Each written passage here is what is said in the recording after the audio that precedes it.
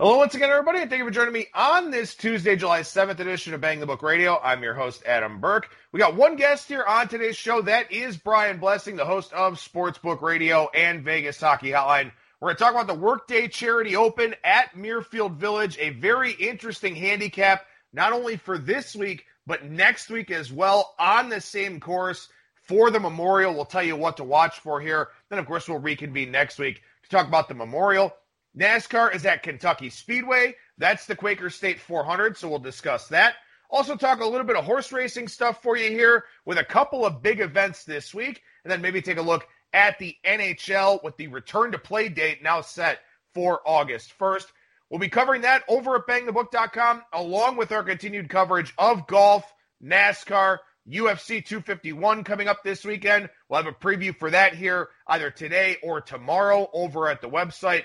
Finally starting to get back into some things here, so we got a lot to talk about over at the website and right here on the shows as well. Finally, as you know, this and every edition of Bang the Book Radio, presented by our friends over at DSI Sportsbook. BTB and the number 200 is that promo code. 100% deposit match bonus for the Sportsbook, 100% deposit match bonus for the live casino at BetDSI. It's only a game until you bet it. Like I said, one guest on the show today, that is Brian Blessing, the host of Sportsbook Radio and Vegas Hockey Hotline. Brian, how's it going today, man? All right, Adam. How you doing, kid? I'm doing well. I wish I was having the kind of morning that Patrick Mahomes is having, though. Yeah, he's having a morning. No getting around that. And that may not be enough money for him, based on some of the numbers that are being thrown around out there. We'll be able to hopefully talk a lot of football here in the coming weeks. Hopefully everything kind of comes together with that.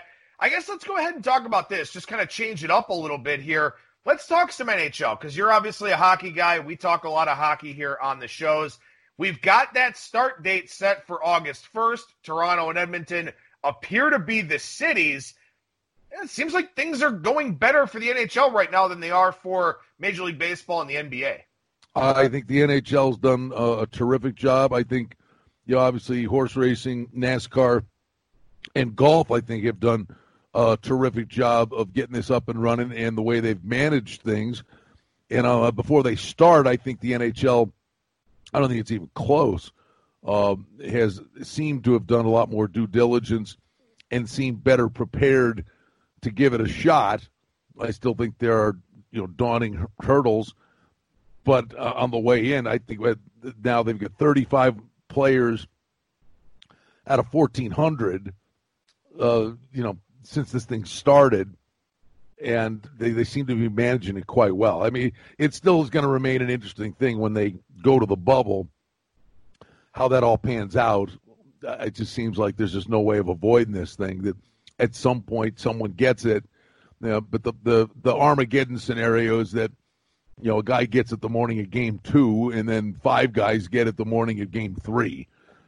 But it seems like they've done the yeoman's work here to be ready to pull this off.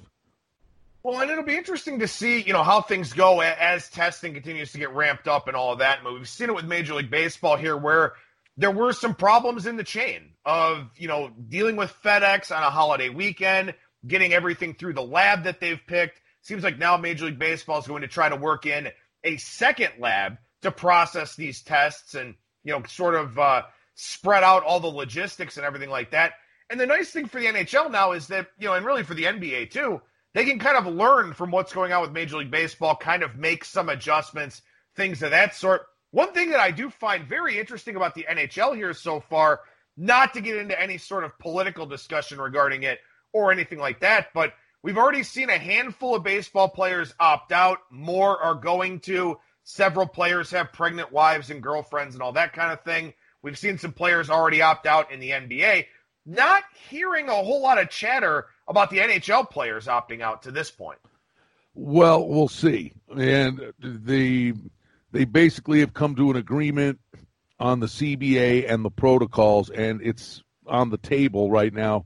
And the NHLPA, the executive committee, whatever they call it, they're submitting it to the full body, and then the players are going to vote. So it's going to be ratified. But once it's ratified, there's then a 72-hour window where players can opt out, and it's in writing. Players can opt out, and they don't have to give a reason why. They choose not to play with no repercussions. I mean, they've already been paid for the season. So it's all about. And then there's the hockey culture and that thing. But I don't see anybody kind of holding against a guy saying you bailed on us, in a pandemic. So it will be interesting. I think there'll be some. The number, it doesn't seem like there's any big voice out there that's saying I've got like a Mike Trout. There are going to be some guys. I think it'll be maybe aging veterans. They could say, "Oh, it's my last kick at winning the cup," or they're on the back end of their career going, I don't want to do this. I'm not going to risk it when I'm basically at the tail end of my career. But the other thing is, you could have a wife with asthma or a baby on the way, just like Mike Trout. I think sports mirrors society. There are going to be guys that are going to opt out. I just don't know how many or how big the names would be. Well, we'll definitely talk more about it here as we get closer to the start date there on August 1st. But let's head to my home state here of Ohio, the 2020 Workday Charity Open. And this is very interesting. We've had this discussion a little bit with regards to NASCAR of back-to-back races on the same track, kind of looking for things that you can use, from the first race to sort of handicap the second race. Well, here we've got back-to-back golf tournaments at Muirfield Village, Jack Nicklaus's home course in Dublin, a suburb of Columbus. The Workday Charity Open, the purse is about $3 million lighter for this event than it is for the Memorial next week. But still, 7 of the top 15 from the official World Golf Ranking are on hand, again, barring any positive tests or any withdrawals going into the tournament here.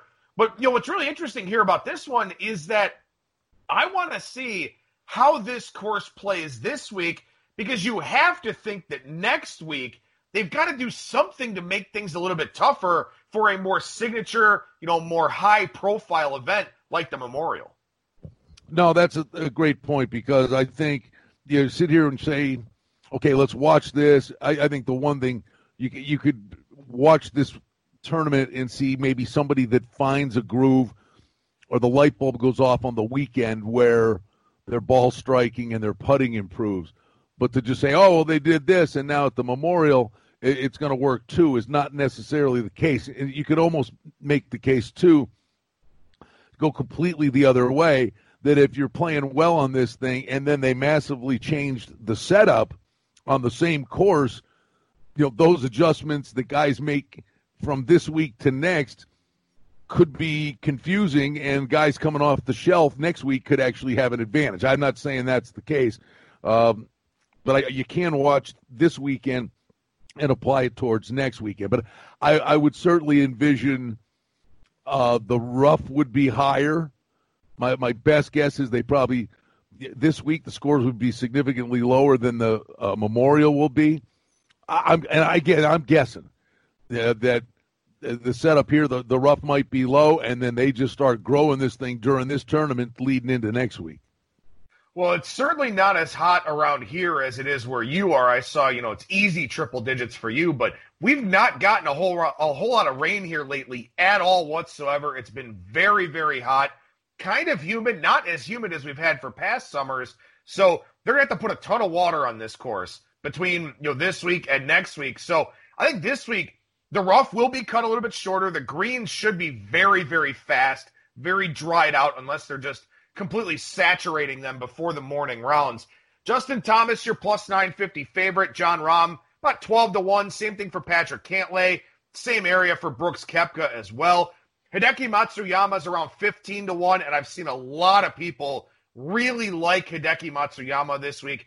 Xander Schauffele, 18. Fowler and Rose, 20 or so. Reed and Hovland, 22. And, this is a course, Brian, where, this is usually in pristine shape. It's a beautiful course. A lot of people love it. Hazards around all the greens. Unlike the last few tournaments we've seen, this isn't really a putting tournament. This is a tournament where you've got to be accurate with your approach shots. And I think that's why guys like Matsuyama, who generally isn't a very good putter, are getting some love. Ricky Fowler's getting a little bit of love out there too. And a guy that I really like this week who does have problems with the putter, Victor Hovland. I think this is the week, this is the right kind of setup for a guy like him.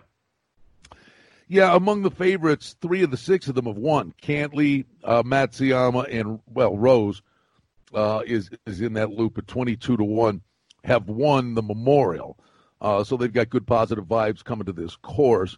Of the favorites, I'm still all about Brooks Koepka. I'm always price hunting, and before the Travelers, I thought Koepka was going to walk in there and win for fun. And then his caddy tested positive. Now, the one thing about Koepka was throughout the whole shutdown, this guy talked about he put in all the work, and so I can't imagine he was that close to having his game ready to just explode that I can't imagine he's done anything in the 2 weeks he's been away other than work. So on that premise alone, of the favorites, I'm still all about Brooks Koepka. Then, the Bryson DeChambeau thing is a discussion for another day. He's not playing. But clearly, he's taking it to the next level. But what you're seeing is that, being 60 yards from the green in thick rough can be more advantageous than being 160 yards away in the middle of the fairway. And if DeChambeau ever gets his wedge dialed in, it may not be a fair fight. That's the way he's been playing. And now that he's won, look out. In fact, he's been bet down to the favorite for the Masters, which is, you think about it, it's almost like Bubba Watson there. Bubba Watson, you don't trust Bubba Watson anywhere, but you got to look at him at the Masters because this course is set up for a left-hander with length. But if you think of DeChambeau when we get to the Masters, he's going to hit driver over the trees on 13. He's going to have an 8-iron in. And other guys are, hitting 3 irons over Race Creek. So length matters. So to that end, and a guy that hasn't played, and we're getting opportunities like this, and again, many great unknowns, but a guy that has not played once since they've returned to play is J.B. Holmes. And he's 150-1. Yeah, and he hits it long, and he shows up at big, tough courses. And it's a crazy price, and it's a bit of a guessing game.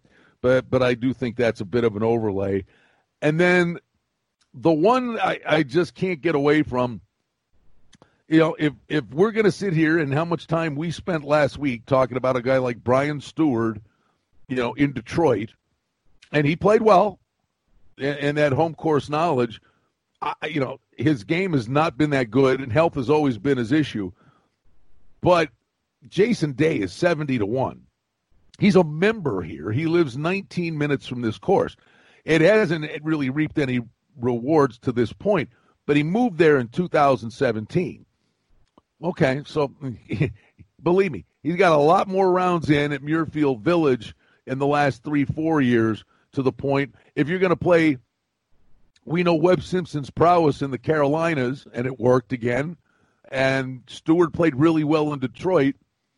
And Jason Day can roll the rock if he really knows this course. And I know it's been a while, but I just think 70-1 is a pretty big overlay on Jason Day. Yeah, I think that's a good one. I like Jason Day here too for that reason. As you mentioned, Columbus, kind of his adopted home. His wife is from there, so he's a guy that's obviously very familiar with the area, as you mentioned. Another one, not necessarily as high profile of a player, but a guy playing really well over the last couple of weeks here. I believe a 4th and a 6th for him is Ryan Armour, who actually played at Ohio State. Now, he's in his mid-40s, so it's not like he was, recently at Ohio State. But 45 birdies against 14 bogeys and a double his last 2 events. And the thing you look for at this course, as I mentioned, this is not really a course where you have to putt all that well to win. It helps if you do. But this is a strokes gained approach course because, like I just said, a lot of these greens have hazards, a lot of greenside bunkers, several holes with greenside water, stuff like that. So that's why we're seeing prices come down on a guy like Matsuyama, who is a great ball striker, why we're seeing a price go down on a guy like Russell Henley, who's been very good strokes gained approach of late, played well here last year. Max Homa is another one that doesn't putt overly well week in and week out, but a pretty good ball striker, good on approach. He's come down from triple digits to about 70-1 here. So you're kind of getting a profile of some of the players that people like this week, and a lot of them are guys that hit it well on approach. You look at Benny on 4 straight top 15 finishes here. That guy can't putt to save his life most weeks, but he plays really well at this course. And again, that was for the Memorial, which is probably going to play a little bit tougher here than this one. I'll throw out a couple of other names for you here. I think this is a week to take a look at Corey Connors. He's not a great putter, but good ball striker. This is a ball striking course. He's at 66-1, not a bad play there. Henrik Norlander, he's 125-1. Very, very dialed in last week in terms of strokes gained on approach. He's top 80 in strokes gained off the tee, top 80 in strokes gained on approach. He's not a bad look at a big number. And one other one here who played pretty well last week, once again had some issues with the putter. Hudson Swafford's 200-1. Another approach guy who plays really well with the irons. And I think that's why we see a price going down like Morikawa this week. He's down from 35 to 25 or so. That's what this course is. It's about hitting it to the green when you're supposed to. If you got a 2-putt, that's fine. But too many guys get involved with the hazards here and really hurt themselves. You want to find guys that aren't going to put it in the bunker or the water. Yeah. And, it's funny. I was, as you said, Corey Connors. I was looking Corey Connors up, ball striking. He's absolutely a guy I think you could take a long, hard look at because he's just been hitting the hell out of it and hitting it straight. And I'm looking up a guy as we speak here, and we'll see. We shall see here. If memory serves, I believe hasn't Rory Sabatini, didn't he contend here one year?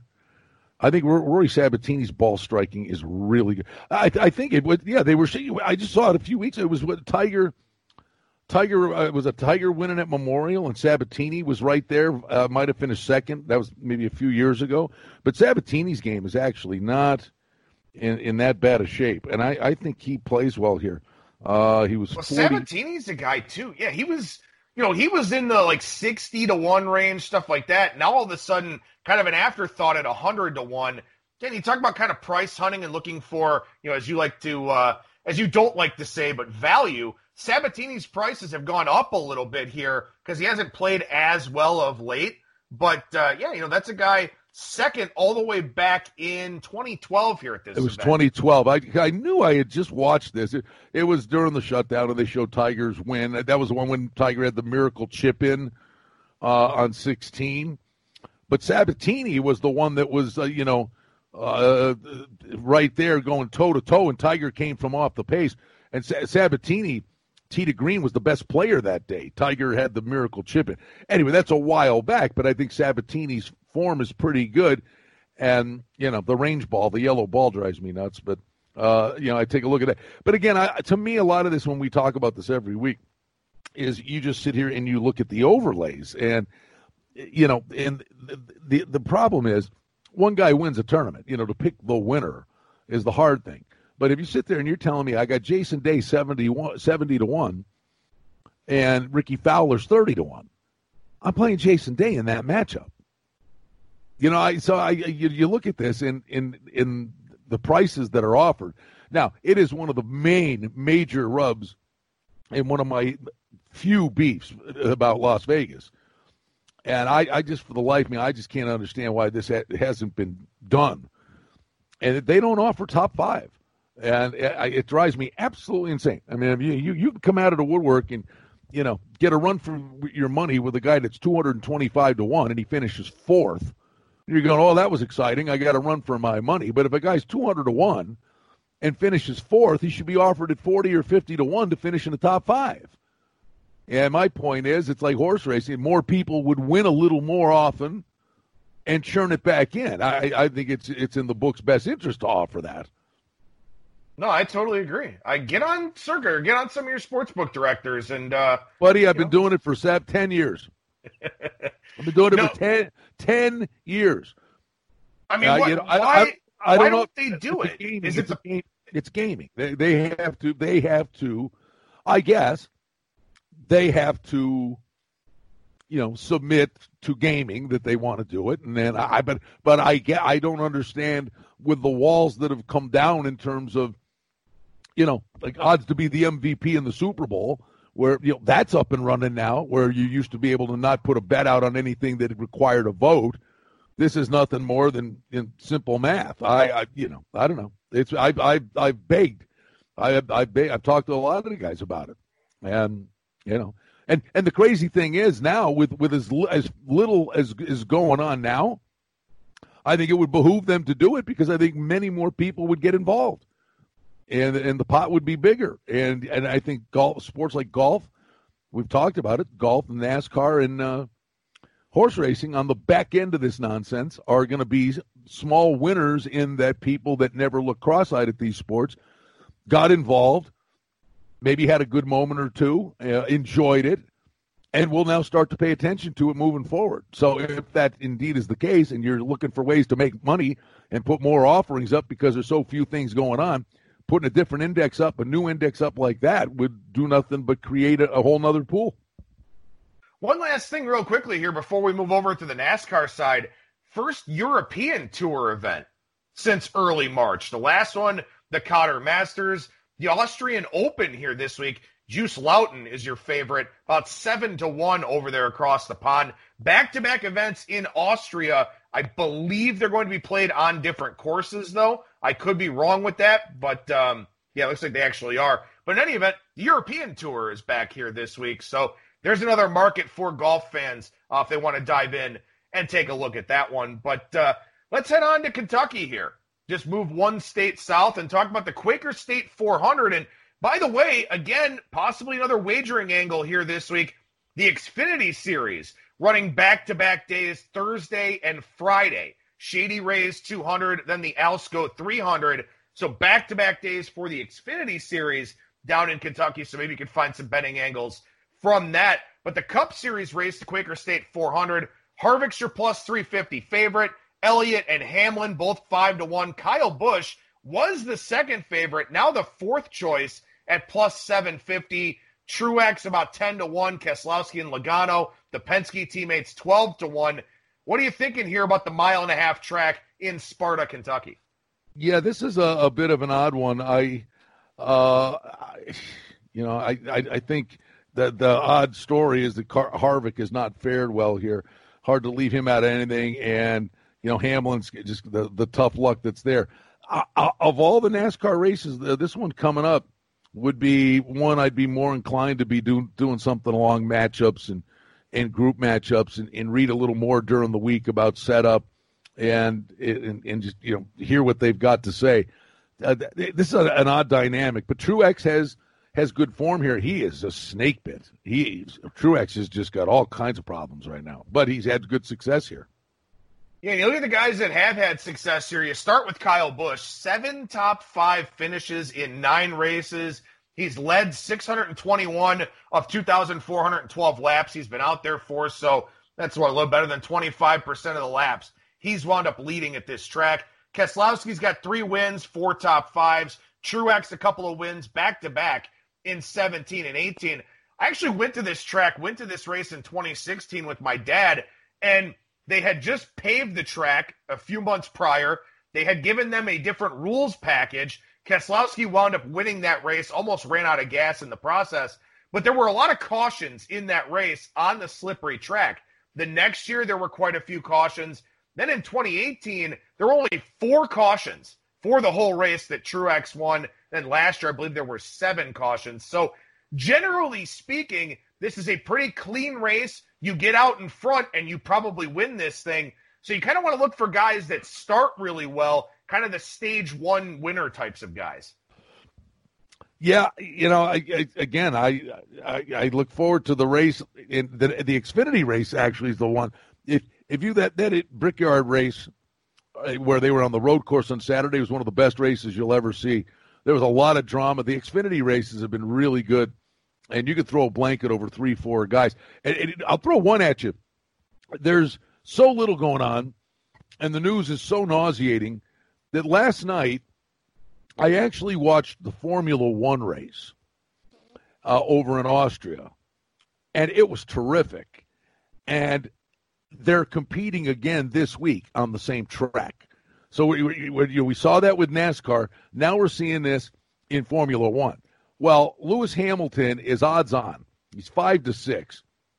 And frankly, I think, he should win. His teammate, Valerie Bottas, at 5-2, won the first event, and they had a 10-second lead. And throughout the course of this whole thing where Hamilton's there pressing him like he's going to pass him, their pit crew, and it's funny when you check in onto their mic and they say, let's listen in, and you can actually hear them. The NASCAR stuff, I can't understand what they're saying. But they were having gearbox issues where they were telling these guys, you got to protect the car. And sure enough, there were 3 or 4 cars. One, a tire come off, but 3 of them just had power outages and gearbox issues. This must be a really tough track. Anyway, Lewis Hamilton, after the one restart with the safety car out, this kid, Alexander Albon, who's 25-1, he's fourth choice, and he's 25-1. I mean, I think Hamilton, can maybe name the score here. But the bet is that there's issues with this track, and mechanical issues were a real large part of this. And Lewis Hamilton actually finished second in the race. But with about 15 laps to go, this Alexander Albon kid, he's a kid, was passing Lewis Hamilton for second. And the way he was going, I think he was going to win the race. And as he got just past Lewis Hamilton, Hamilton's just tweaked his tire a little bit and spun the kid out. It was like a NASCAR move. Well, about 5 laps later, the Formula One issues a 5-second penalty to Hamilton. So Hamilton actually finished second in the race, but with the 5-second penalty got knocked off the podium. But the point was, had he not done that, I think this Alexander Albon kid had a real chance to run down Bottas to win the race. So at 25-1, I think he's worth a play here. If the mechanical thing is a thing, but I mean he wasn't just out there. He was going for the win and looked like he had a shot to be. So I watched it. I'm going to take a little flyer and watch it again this weekend. I think Hamilton wins by the length of the stretch.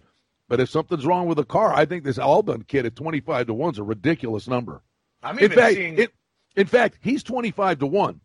And the guy that actually finished second, Charles Leclerc, is 40-1. So a guy that finished out of the race, they're telling you something here. He's 25-1, and the Ferrari guy that actually finished second is 40-1. I think that's it's a balloon number. I mean, for the fourth choice in a race to be 25-1,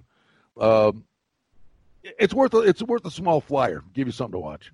Yeah, I think so too. I'm actually seeing 39-1 out there at 5 dimes. So, again, a lot of interesting prices out there for Formula One, and it is a very top-heavy racing circuit generally, but Austria is weird, and I wrote a preview about this where for some reason Lewis Hamilton just doesn't fare well here, and he's easily the best driver in F1 by far. I mean, it's really not that close, but he can't win here for some reason. So there is something to what you just said about maybe this course is just kind of weird. Maybe it's hell on the car, something like that. So, yeah, maybe there are some opportunities to take some long-distance shots here. With 35 laps to go in a 71-lap race, and these two cars well clear, they're telling them, protect the car, don't hit the bumps, don't cut the corners, and they basically were telling Hamilton to not pass his teammate. And I don't know what they'd have done at the tail end. At the tail end, Hamilton couldn't get by his teammate, but I think they were using him more as a buffer for to make sure he won the race. Anyway, it's more that if both of those cars with 30 laps to go, they were worried they were going to make it, and they both made it, but there were breakdowns all over the place. I'm just saying this kid was coming like hell on wheels, and Hamilton spun him out. And, if you didn't watch the race, you wouldn't think anything of it. But, I think this kid I think he had a real shot to win the race. What do I know about Formula One? I'm just saying, I watched it, and I'm, going to take a little flyer on it. We got a pretty busy week in horse racing here, and this is how we'll wrap up this podcast with Brian. We've got the Indiana Derby coming up here actually tomorrow. So a midweek Grade 3 race. The favorite is Winning Impression for Dallas Stewart. and Julien Leparoux. Major Fed is the second favorite at 7-2. That's Greg Foley and James Graham. Shared Sense, the third favorite, Brad Cox and Florent Giroux. Actually, we don't have anybody longer than 20-1 in that Indiana Derby 10-horse field at Indiana Grand tomorrow. And then on Saturday, the rescheduled Bluegrass Stakes at Keeneland, part of the July meet, which I believe started today or maybe starts tomorrow there at Keeneland. That could be a very interesting prep race here in advance of the Kentucky Derby and the other Triple Crown race, the Preakness, that we're still waiting on. But two pretty big races here this week, Brian. The Haskell coming up July 18th at Monmouth Park. Pretty good month of horse racing here on the horizon.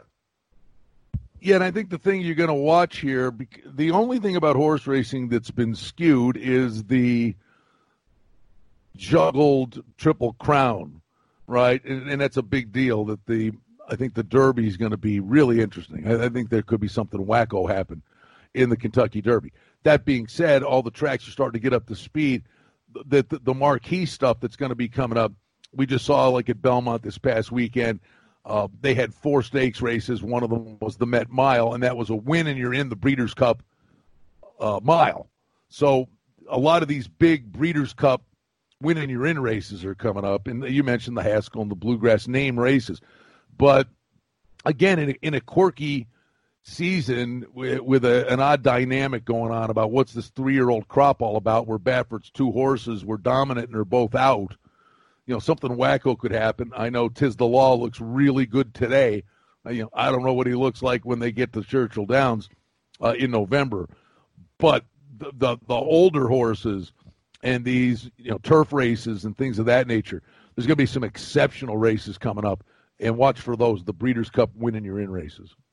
I'll put together a preview over at BangTheBook.com here today for the Indiana Derby, and later in the week I'll put together something for the Bluegrass as well once we get the post draw and I get my hands on the past performances and all that. But we'll keep covering horse racing for you here at BangTheBook.com as well. Brian Blessing, the host of Sportsbook Radio and Vegas Hockey Hotline. Brian, how can people check out those 2 shows of yours? Oh, by the way, I was just going to say, watch at Keeneland. I'm just making a mental note for myself. If memory serves, the spring meet or when they were racing there, speed was king. I mean, there was a real bias at the track. So, take a look at the first day or 2 of the races at Keeneland and watch and see if it's a fair track. But boy, a lot of times, when you get a new meet opening up, if you're seeing anything that's just cheap horses get to the front and keep going, start factoring that in and take advantage of the bias. The key is to identify it early on. Well, yeah, good notes there to be sure. Again, you always talk about filing those little things away, some horses that maybe had a bad trip that you want to bet on in their next race, stuff like that. All those things very important to be sure for horse racing. But, we talked a little bit of NHL at the top of the show. You talk NHL every day on Vegas Hockey Hotline, and you got a lot to talk about with the sportsbook directors on Sportsbook Radio as well. Yeah, it's starting to get there, so we're there noon to 2, kshp.com. There's a listen live function. Shows are archived at sportsbookradio.com. It's always great fun, and we're there noon to 2 Pacific time, and I put all my stuff out on my Twitter at Brian Blessing. Got a golf podcast I do with Cam Stewart. We do a horse racing podcast heading into the weekend, so check out my Twitter at Brian Blessing. A lot of good stuff there. We try. Are you bringing back the hockey betting podcast too? Never went away. No, okay. we do every. It was. I guess what were we doing? We were doing 3 days a week during the season. We're doing one a week, and so the hockey betting podcast is there. Yes, and pretty soon we'll start diving into numbers on the series that are coming up. It's been mostly the news wrapped around it. I mean, nothing's changed. Of the first round or the play-in series, I like Winnipeg over Calgary. I think Hellebuck gives them a decided edge. And I'm intrigued by Columbus against the Leafs at a big plus price. I think a keep it simple, stupid approach could pay dividends for Columbus against Toronto. So we'll start diving into the matchups a little more. Yeah, we'll start doing that a little bit more here on our segments with Brian Blessing. Again, make sure you follow him on Twitter at Brian Blessing. Brian, appreciate your time as always, man. Thank you so much, and we'll talk to you again real soon. All right, Adam. Have a good week, kid. There you go. There's Brian Blessing, once again, the host of Sportsbook Radio and Vegas Hockey Hotline. sportsbookradio.com, kshp.com, and on Twitter at Brian Blessing.